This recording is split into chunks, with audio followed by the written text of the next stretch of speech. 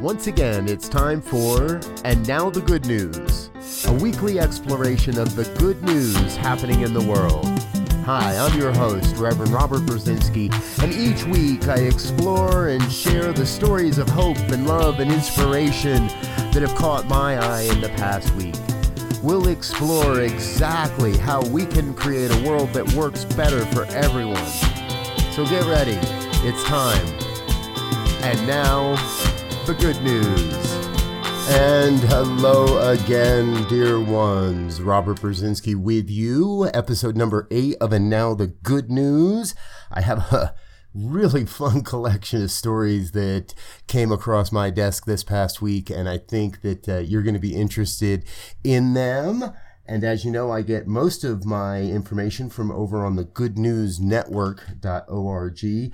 However, if you hear of a good news story and you'd like me to feature it on the program, please do reach out. Let us know about that. We would love to hear what stories are inspiring you and what stories you'd like us to cover. So this week, let's jump right into it. We're back on the microplastics bandwagon, as it were. Now, you might remember a couple episodes ago, I think it was episode 5, we spoke about an Irish student who won an award from Google for his work in eliminating waste from wastewater, eliminating microplastics. And I'm learning more about microplastics and how this all works. It's kind of a really pretty heavy stuff.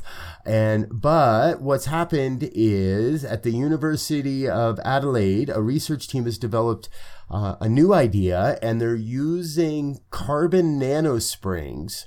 They say they're strong and stable enough to break the microplastics down, and then they break them into other compounds. Now, this is kind of interesting. In order to do this, they're producing the traditional way of doing it would be to produce other toxic heavy metals as a waste product. They're doing it so that that doesn't happen. So they're basically creating magnets, spring magnets, to dissolve microplastics. You can learn more about this story over on the show notes. I'll make sure I leave you a link to learn more about that. And also on the story of plastics, another team, a student team, developed a vacuum cleaner for the beaches.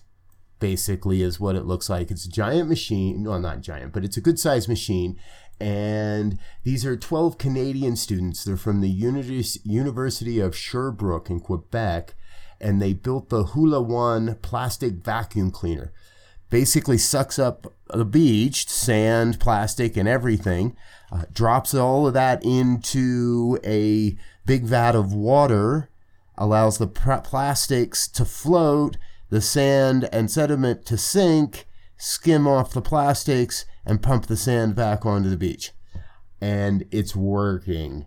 And this is great. They actually did and there's a great video on this on YouTube. They went to Hawaii and did a beach cleanup that is considered one of the dirtiest beaches in the world. And they were able to clean the beach considerably. So kudos to you guys. I love hearing these stories. Here's one that is a little more important, I think, to so many people. Recently, the Federal Communications Commission submitted a report to Congress. And basically what it says is that we ought to have a 3-digit number for suicide and mental health crisis hotline. So basically a nationwide suicide prevention and mental health crisis hotline. They're suggesting to use the number 988. Now, we can't start using that yet because Congress has to approve all of this and there's got to be funding and all of that. However, much of this was already has support in the House. The National Suicide Hotline Improvement Act of 2018 was pretty much unanimously passed. And so this is a byproduct of that. So I think this is a really good, important aspect to our mental health society. And what I'm going to do is I'll put the links in there. While this isn't operational yet, remember, if you need someone to talk to, you can always call 1-800-273-TALK. It's 1-800-273-TALK. If you're contemplating suicide or in a mental health crisis, please call. Please talk to someone. And again, that number is 1-800-273-TALK. And in a couple of stories that warmed my heart this week, number one, Zariah and Haley Willard, ages 13 and 8, have created a Facebook page. It's gained over 10,000 fans since March. And what they're doing is reading bedtime stories to other children. So kind of helping out mom and dad, giving them a night off here or there, or kids that maybe their parents work late.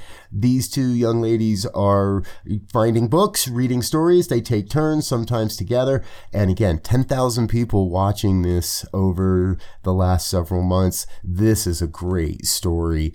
And my second feel-good story comes from Great Smoky Mountain National Park, where the rangers there received a letter. It said, "Dear Park Ranger, Deep Creek was awesome. I especially liked Tom Branch Falls. I loved it so much I wanted to take a souvenir to come home with me, so I took a rock. I'm sorry, and I want to return it. Also, here's a donation."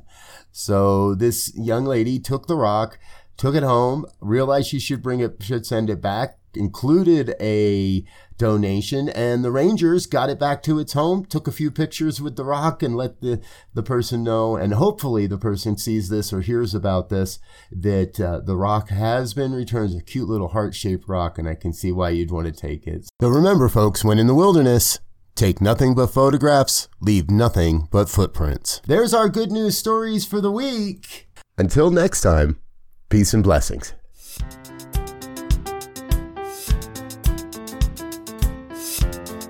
You've been listening to And Now the Good News, a part of the New Thought Media Network, available exclusively at New Thought Radio.